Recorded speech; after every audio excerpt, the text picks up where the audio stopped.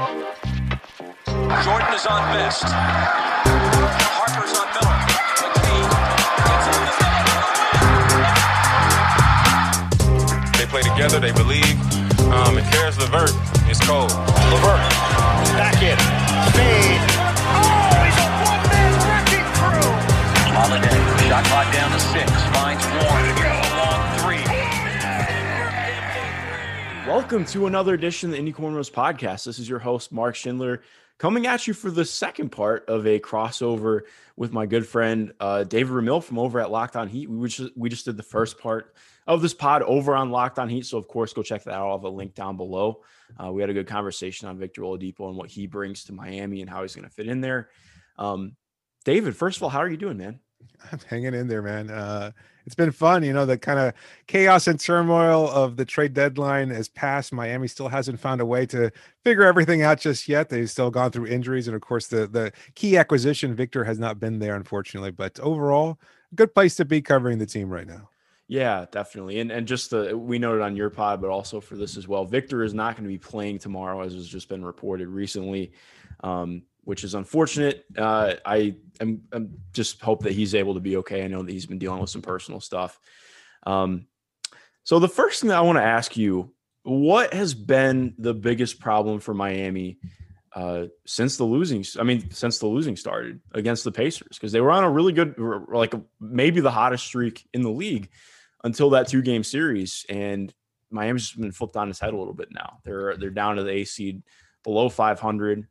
What's kind of changed up? I know that they won last night against New York in a pretty solid win, but a 6-game losing streak for this team was pretty unexpected.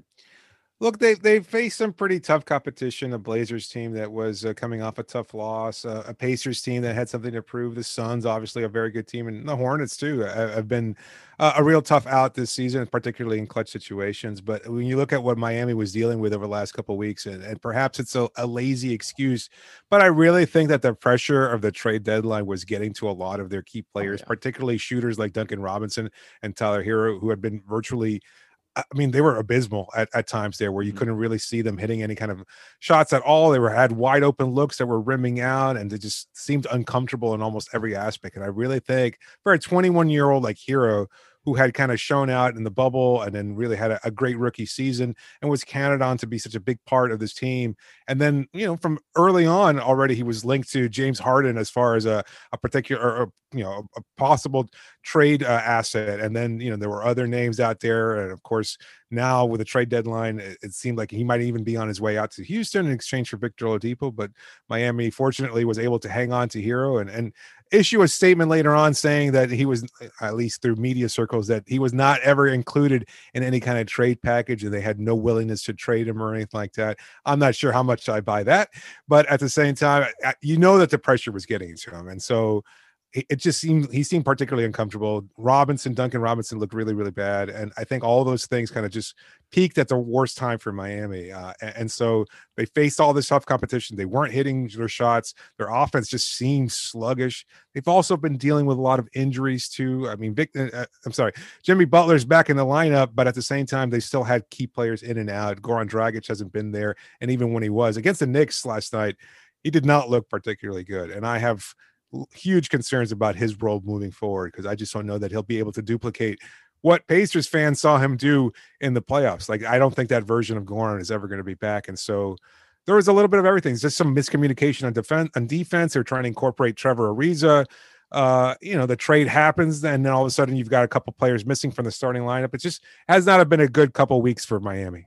Yeah, no, definitely. And I think what's most interesting to me, and why I'm very intrigued to see what happens with this game in particular, and just the coming week or two, and as Victor integrates with the team once he comes back, just how the ball handling hierarchy plays out. Because I think the Miami team, I was looking through some of the data recently, and obviously, I mean, they're just about, I think over the last month, they're the top rim finishing team in the league, but they are the second worst 3-point shooting team in the league as well, shooting 32% from 3 over the last month of basketball. And it's shown this year. I mean, they're 28th in the league for the entire year in 3-point shooting. How much of this has just felt like statistical regression for you and just blatantly bad shooting. Because I mean, Tyler Hero shot the lights out last year. Duncan Robinson obviously had one of the best shooting seasons in NBA history. And it sounds crazy to talk about, but like Duncan Robinson shooting 39% on 8.5 threes a game feels like light work. Like it's not compared to what he was doing last year. It just feels like that has really sunk in the offense and what they were doing and had going last year. Like even the role players have struggled with shooting as well. Like, and it's not just like they're all contested. Like it was just a lot of wide open missed threes. So do you feel like that's going to be coming? Like in the article that I wrote and talking about Vic, I was just of the mind. Like I think it's going to have to level out. Like I don't think it's going to go back to being like as good as it was in the bubble last year, but it feels like it has to be raising up soon, right? I tend to think it will. Like I think so much of last season was, especially early on, if you recall, like the ebbs and flows of the season. Like Jimmy joins the team, and of course there's widespread criticism that, oh, why did he go to retire in South Beach and things of that sort. And in the expectations for that team were not particularly high. You draft Tyler Hero in the lottery and you're thinking, oh, Bam Adebayo all of a sudden has to assume the starting role. And you've got this guy, Kendrick Nunn. Who the heck is Kendrick Nunn? And he's an undrafted player. And then all of a sudden you kind of just take the league by surprise. And especially with a guy like Duncan, who played 16 games the previous season, and nobody, including me, expected him to have that kind of output. Like you saw that he could be a shooter, but he didn't have that kind of gravity. He didn't have that release. He didn't have any of what we saw last season. And so I think it just took some time for everybody to catch up. But you even saw that regression in season last year when by February, by the All-Star break, this team was losing quite a bit. They were struggling as they were going into the hiatus after the trade deadline where they acquired Jay Crowder and Andre Iguodala and Solomon Hill. Then all of a sudden, they were still not playing particularly well. And it took the hiatus for them to kind of restart. And that's when Tyler Hero made his biggest leap too, as far as he was able to incorporate some more playmaking during the hiatus, because that was like the break between year one and year two, where players often, show up and make a huge change to their overall style and game, where they make the adjustments necessary to thrive in the NBA. And we saw aspects of that in the Orlando bubble for Hero. But I think that regression just has kind of carried over. Like now you know what to expect from Duncan Robinson, and he's been pressured a lot more. And without his overall gravity, he's taking, I think there's been a statistic from, I want to say Basketball Index. I might be wrong about that, but I know it's been making the rounds, where as far as percentiles or percentages of where he ranks in taking the toughest shots in the NBA, he's in the 98th percentile. Like nobody's taking harder shots than Duncan Robinson around the league, because he's just constantly coming around screens, having multiple defenders go at him, and taking up his space, crowding him constantly. And so it makes everything so much more difficult for his teammates, because they just can't seem to get those same open looks. And look, you say what you will about Myers Leonard and his recent issues, but he was stretching the floor really well for Miami as a starter. He was a big part of why they had such a great lineup, starting the season last year. And he wasn't in the rotation this year, but I think that's a big part of it too. You missed some pretty substantial shooting at the center position. And Kelly Olynyk, when he was elevated to the starter, he's been so inconsistent throughout his career. So you had a lot of guys that just weren't able to produce the same numbers. So I think there is some regression there. But at the same time, I think, and you pointed it out before, Oladipo's insertion into the lineup, I think, creates other opportunities for their shooters. There's going to be a lot more space there because of that drive and kick game, because of his ability to draw in the defense as he gets to the rim. And I think you're going to see a lot more of those wide open looks, which Miami has been struggling with. But I think a lot of that has to do with pressure, because, again, you're on the trade deadline or trade block, and you start to hear your names and all these rumors and everything else like that. And you've got the ball there on an island looking at this, shot, this rim from 23 feet away. And you're thinking to yourself, I've got to hit it. I've got to hit it. I've got to hit it, or else I wind up getting traded. Right. And that puts the pressure, that increases the pressure so much more for these young guys and these players. And I just think now that pressure is off of them, they're going to be enjoying those wide open looks and being able to capitalize them a lot more than they have throughout the year. That's such a great point to bring up. Like, I wish that people would think about that more, not to like just belittle or generalize fans, but like, I just remember, like, I don't know if to people listening, they know this because I talk about it like fairly decent amount. I used to fight. Like, I was working on a pro boxing career before I went back to school. And like, I used to think about that all the time. I was never worried about like facing an opponent. I was just thinking about like, gosh, I better not mess up in front of this crowd. I don't want to get knocked out in front of a crowd of 1,000 people. Like, that is like, that's the kind of stuff, like that's the pressure that gets to you. Like, Right. And it's tenfold, the 20-fold for these guys in the NBA. And I think people really discount that sometimes. Like, I can't even imagine being Tyler Hero at age 21, being asked to like, I mean, like some of the stuff that came out, like, all the stuff that got made up on Twitter, like Tyler Hero sees Twitter. He knows what's going on Twitter. Like everyone talking about how I remember it was a big thing from a lot of Heat fans. Like, no, we wouldn't include him in a James Harden trade. Like, that is a lot to process as a guy like Tyler Hero, you know, like talking about one of the greatest players of all time, best offensive player of his generation. Like, I don't know. It is a big burden to carry on your back for sure. And the kind of pressure that comes from fans after that, like, you know, to add to Hero though, like there's also been a dip in his decision making. Like there's always, I remember talking to Rob Mahoney of The Ringer when he was with SI before, and just talking about Tyler Hero, and the term that he always uses, you have to kind of accept the variance levels for him. Like there's going to be moments where he has these incredible outings, but you also have to live with those dips because he's a rookie and because he's still young and thriving. But it seems like there's been an overall kind of drop in, you know, Hero's level of decision making. He's like pushing the ball, like you pointed it out. I can't remember now if we were talking before or in the last part one, or if we were talking off recording, because we were talking about Hero's game and his ability to drive to the hoop and things of that sort. Like he's just taking contested shots that he doesn't necessarily need to take. And it's just so I don't know, confusing to me. Like his Tyler Hero in transition is almost invariably going to turn into a turnover. Like he just can't seem to finish at the rim. He'll take a contested shot that he doesn't need to take, or he'll force a pass that he doesn't need to force. And it's just, there's been a lot of weirdness to Tyler's game this year. And I wonder how much of that is going to change over the next few weeks of the season, especially now that he's got a much more clearly defined role. Like maybe the expectation was that to some people that he'd kind of become a big three alongside Jimmy and Bam, but clearly that he was not ready for that responsibility just yet. But now that Oladipo's there, I wonder if he'll accept that role off the bench and he'll just continue to thrive on that.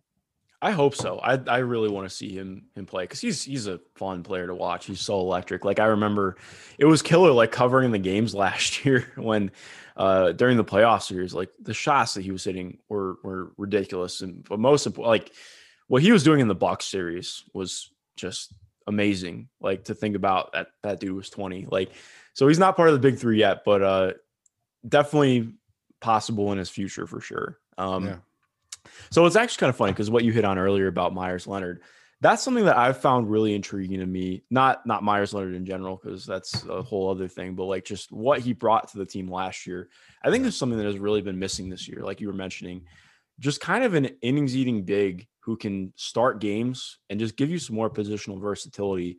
And I think that's something the team has really missed this year. And that's just my perspective on it. I've only probably watched, 25 of the Heat games, but I think I would have loved to see a guy like Gorgie Jang end up in Miami just to play 15 or 20 minutes, give you more opportunities for Bam to not have to play center, because just by my personal opinion, like I think Bam is better defensively when he doesn't have to play center. And that's actually one of the questions I want to ask you too. Like, how do you feel about some of the switching that happens? Because that's been just in watching the Heat from afar. Like I find that frustrating because Bam is obviously a very, very capable switchy big. Like he's probably the best switchable big in the league. Can guard just about anybody 1 through 5. But a lot of times there will be some soft switches that happen, and then Bam ends up guarding somebody and there's a total mismatch on somebody in the post. And it always ends up being like, Kendrick Nunn or Tyler Hero gets mismatched in the post. And it's just obviously post offense is not like the most. Well, it happened against the Knicks. Goran Dragic out on an island trying to guard Julius Randle, and it wound up not being as big a mismatch. Like Randle clearly calling for the ball, tried to take Goran down into the low post, and Dragic actually managed to wrap his arm around and poke the ball out and force it out of bounds, and so they could kind of reassess on defense. But still, I mean, it does happen a lot. So that's a great observation on your point. And I don't know. I think they're kind of leaning into this version of who they were in the bubble. That was not the case last season during the, when they had Myers Leonard as a starter, because obviously they had drop coverage in defense because he's just not nearly as mobile enough. And it worked. I mean, they were really good. Again, maybe it was just a matter of them kind of taking the league by storm and people not really quite sure of what to expect, but they were able to compensate for a lot of the weaknesses that they had in the starting line. Like Nunn, not a great defender. Leonard, positionally not a great defender either, certainly not a great rim protecting big or anything like that, but they were just able to kind of figure out a great scheme that worked for them.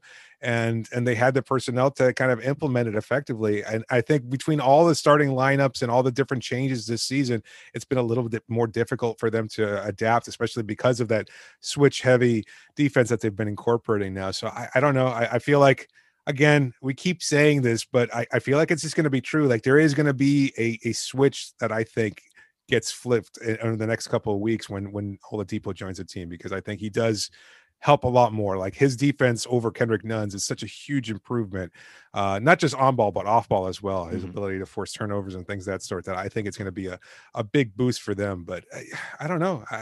I don't know if, I don't think that there's a big name out in the market yet, or a big rather on the market, because you see Jang, signing with the Spurs. LaMarcus Aldridge chooses to go to Brooklyn after a 6-game losing streak for Miami. Even though he was practically on the dotted line signing with Miami. It sure seemed, but I was so surprised when the Brooklyn news dropped, because everything. I mean, we were talking about this 2 weeks ago. Like everything was pointing to him going to Miami. So that was a wild decision. Yeah, I mean, the Nets are probably a much clearer favorite to go all the way to the NBA Finals, and if that's the case, I can understand that this decision-making process. But I'm sure, and I made this point in a recent podcast, I think the Heat players will take that personally and use that as motivation. And look, it gets a little cliche after years covering the team, but I've heard it enough now, and I think that they actually believe it, that the Miami Heat and the Miami Heat culture, it's just not it's not for everybody, and you have to want to be here in order to thrive in this situation. And maybe Aldridge, just at this point in his career, didn't want to necessarily put in the work. There were questions about his conditioning level and his commitment to conditioning, and I think those are pretty justified too. So in Brooklyn, it's a much easier, much smaller role than what he would have expected in Miami. And he's not ready for it. So aside from those names and everybody else that's already signed with other teams, I just don't know that there is another innings eating big too. So it's just, they are missing something. They've been pretty bad in rebounding overall, but I think they kind of devalue that as a franchise in general.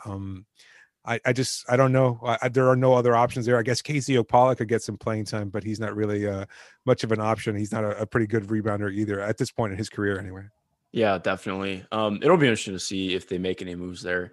I also wonder what moves could they make? Could they make, like, do you think Boogie Cousins can bring anything to this team? I would not with how they play defense. Like, I think you have to adjust what you do defensively so much, and it's different too. Cause I think like LaMarcus, I mean, I viewed him too. Like, first of all, I hate when people just say so-and-so is washed. Like, LaMarcus Aldridge is what, like 36 now? He should be falling off. That's what happens. Athleticism declines. That doesn't mean he's washed. He still provides a lot offensively. Like, I think if you're running him out as a stretch big, he's really good at doing that. If you don't ask him to get into the post, like a lot of the issues the Spurs had this year was he'd be in the post, miss a shot, and he's so slow that, I mean, they were giving up 4-on-5s in transition all the time. Which is part of what tanked their net ratings when he was on the court. But like, I think point being, if you put him in the right context, he could have been good. Like, I think that's how I envisioned him, as like a supercharged version of Myers Leonard. He's not like a great rim protector or anything, but he's a little bit better than Myers at that, because he's got more size. Or at least I think he's a little bit longer than I hate that. God, that came off the wrong way. But I think he's got like some more length than Myers Leonard. He's a little bit better with rim protection instincts. And he's a more consistent, more willing 3-point shooter than Myers, and can do more in the half court. I thought he would have been a guy who, like, okay, you get him and he plays 15 to 20 minutes for the Heat, and that would have been fantastic. And you would have to change stuff up defensively too. But like, I agree. Like, he's not like somebody who I think like game changes things for Brooklyn. Just gives them another like crazy option to have. But in terms of just looking at the Heat again, though, you mentioned him earlier. How do you like we just talked about Victor for a half hour and why we really like the fit for him in Miami. I mean, I think Kendrick's the guy who gets moved to the bench. How do you think that's going to impact his game moving forward? Because it really felt like he found his role and found some comfortability back on the court this year after being largely out of the rotation for the playoffs. I feel like that's going to be interesting to see how that plays out. With Kendrick, it's always such a head scratching move because he is probably the ultimate poker face. Like he is just somebody who does not show any level of emotion or even after like a thunderous dunk or anything like that. Like there's rarely much joy out of a player like that. Not to say that he doesn't feel things, obviously, but it's just the expression is just never there on the court. So it's hard to kind of gauge even behind the scenes. I mean, this is from his teammates and coaches. Everybody talks about it. You just never know with Kendrick whether or not he's feeling up or down or somewhere in between. So my feeling is that he'll privately be pretty upset about it, but I think he has to acknowledge that he is not as good a player as Victor Oladipo. And I think, interestingly enough, it was a point that Tyler Hero made when he had his role reduced or not reduced, but changed to a bench role. And he said, you know what, it doesn't matter whether I start or come off the bench. I just want to be a star in my role. And I think that's a good attitude to have. And hopefully it's one that Kendrick embraces as well. That as long as he sees himself, maybe he can become a super six man. Like ultimately, I think that's probably where, alongside Hero, that's probably where they're maybe not Hero's ceiling is, but Kendrick's ceiling. I think that's how he's widely viewed. I think he was seen as a guy who could come off the bench, just ignite offenses real quick, and is kind of like a Lou Williams type player, perhaps a lot more athletic than Williams is. But I think he can embrace his role. He's been through it enough, and hopefully he won't see it as a demotion. And as long as he just continues to feel comfortable, space the floor, and he's not going to provide much defense, although he had been providing an uptick in playmaking. I hope that he'll still be able to incorporate that off the bench as well. But yeah, I agree with you. It's clearly he is the player that should be coming off the bench. I don't think Goran can handle a starting role, although he started inexplicably against the New York Knicks on Tuesday. Hopefully that is not the case, or Monday rather, not the case moving forward, because he has not been the player he was in the bubble, and it's a shame to see it. Yeah, definitely. So another thing too that I would ask, like, how does the Oladipo trade change your what would the word be? Change your outlook for the rest of the season for the Heat? Yeah, I always thought that this version of the team, even before the trade, was better to some degree than last year's team. Like as long as you have Jimmy and Bam playing, you don't. There's always going to be the potential for them to beat almost any opponent. And I thought this in the finals. I thought that throughout the playoffs, obviously, that they would find a way to persevere.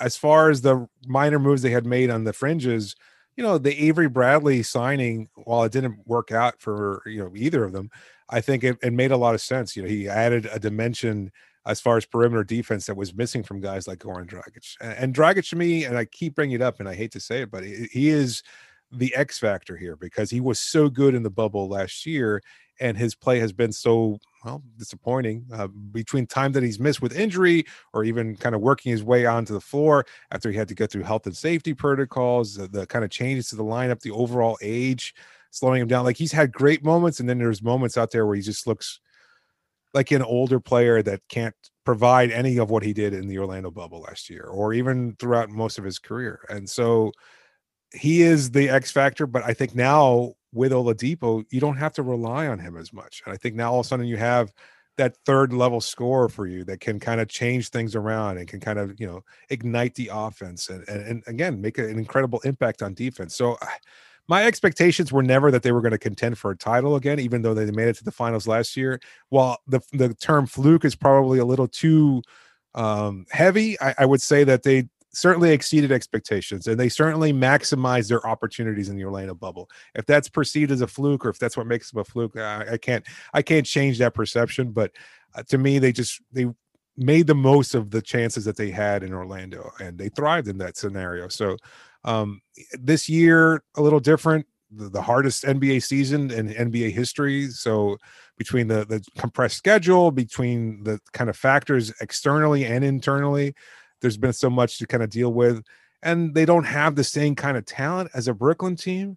But if they're healthy, and if they could make maybe one more roster change, and I don't even say that the roster change is necessary, but even if they just move forward as currently constructed, if Ariza embraces his role, if Nunn embraces his role, if everybody kind of finds a way to kind of just coalesce at the right opportunity, I think they can duplicate last year's finals run. Like I think even against a team like the Nets, as stacked as they might be with the kind of talent they have, Miami just seems to always find a way to beat opponents, especially because you have a player like Jimmy Butler who just seems to carry everything through sheer force of will. Maybe that's, I don't know, maybe that's weird to say, but and not exactly analytical in nature, but he just seems to have like this superior will where he just kind of inspires and carries a team. There are very few players who have that capacity, and I didn't know he had it in him, but after watching him closely last year and seeing what his performance throughout all of last season, I am a believer in Jimmy Butler. Yeah, no, I don't think that is the wrong way to say it at all. I mean, I think Jimmy totally changed my perception of him by what he's doing in Miami. Like last year was a surprise for me. I mean, I didn't even know if the Heat would make the playoffs, just to be completely frank at the beginning of the year, because I like Jimmy Butler. Like I've always enjoyed watching Jimmy Butler, but I just didn't know that he was necessarily the player who was going to be able to lead a team like that. And he has. And I agree. Like we talked about this in the last pod, like this team is ripe for a shooting bump, and they've been looking for it all year. And if they have a similar thing play out where it starts to play in, late April, early March, and that's when the shooting starts to really hit. I mean, if that carries over into the playoffs, I don't want to say like game over, man, or anything like that. We're not trying to replicate Aliens. But I hopefully you got that reference. I've seen a lot of obscure movies, but even though that's not an obscure movie, but Bill Paxton, look it up, people. Point being, I agree. I just think that there's enough talent on the team. If they are able to have everything gel offensively, I don't see why they couldn't go that far. I think it'll be a lot harder given how good Philadelphia and Brooklyn and also people are, my dog really likes talking about Brooklyn, I guess too. But even looking at Milwaukee too, like Milwaukee's been under talked about for how good they are. Yes. And I mean, I get it to an extent. Playoffs, failing in the playoffs hurts, but they're a fundamentally different team this year and what they do and how they approach the game. That's a good point. I mean, Miami was built to challenge the Bucks last year, and now it's a completely different Bucks team. So I don't know that they match up nearly as well. Yeah, exactly. And I mean, now they have like every guard who started on a team in 2015. So, because I think, they haven't signed Austin Rivers yet, but I know they're in the running to get him. But regardless, I'm excited for this matchup. Last thing before we get out of here, what is like the number one thing that you're probably looking forward to tomorrow in this game, or at least what you're hoping to see from the team? It's a tough one. I guess find a way to mitigate the TJ McConnell impact like he had last in that 2-game series. Like he was just phenomenally efficient against Miami, and I'm not sure exactly what it was. Like I didn't want to rewatch those games specifically to find what it was that McConnell did well, but he just seemed to have a knack. Him and McDermott had such a great chemistry there. McDermott seemed to really exploit the weaknesses that were pretty apparent in Miami's defense, and his off-ball movement was fantastic. The baseline cuts were there, and he just seemed to find, again, a way to exploit Miami's defenses. And then McConnell certainly had some incredible passes there. I mean, and so that's what I'm most concerned with. And again, you never quite think that a role player like McConnell or McDermott is going to be the kind of deciding factor for a game, but it seemed to be the case against Miami last time. So I wonder if they find a way to kind of change all that. I don't see how, considering they're so weak in the guard department, defensively in particular. They don't have Oladipo now, so they don't even have Bradley available. So it's I don't know what kind of adjustments they'll be able to make. I'm sure Eric Spoelstra will try his best to coach the team up to understand what they need to do. But that's the matchup that I'm most curious to see whether or not Miami finds a way to adjust. Yeah, no, I agree. I think the bench is going to be huge. The Pacers bench, like you mentioned, kind of carried those 2 games in some ways. And they have struggled recently. Doug McDermott was out, obviously, yesterday, and I'm not sure that he's going to be back on Wednesday. I know Jeremy Lamb went down yesterday with a foot injury, toe injury to be specific, and he might miss Wednesday as well. So a lot of moving parts after they finally looked like they were gelling. So it'll be worth noting for sure. Well, David, it's always awesome. I always enjoy getting to talk with you. You can, of course, find David over at Locked On Heat. You should, of course, be listening to his pod if you want to listen to anything, catch up with the Heat. That's my go-to. David, David, you got anything in the works or anything fun that you want to plug before we get out of here? No, man, not really. The writing has not been as proficient this year as I'd like, unfortunately, between the kind of commitment to the podcast and everything else. I have not done as much as I'd like to, but still working on the kind of framework of a book. So hopefully that'll be something. It's something I'd love to be able to put together. But no, this is just putting it out there. Kind of out there, in the universe, so I can make it happen, because I don't know how much time I'll be able to devote. If I can't put out a 1,500 word column, trying to crank out a 300 page book seems much more daunting. But you know what? It's all about positivity, right? Exactly. It's always about positivity. Well, thanks again, David. To everyone listening, have a good rest of your day, and thank you for listening.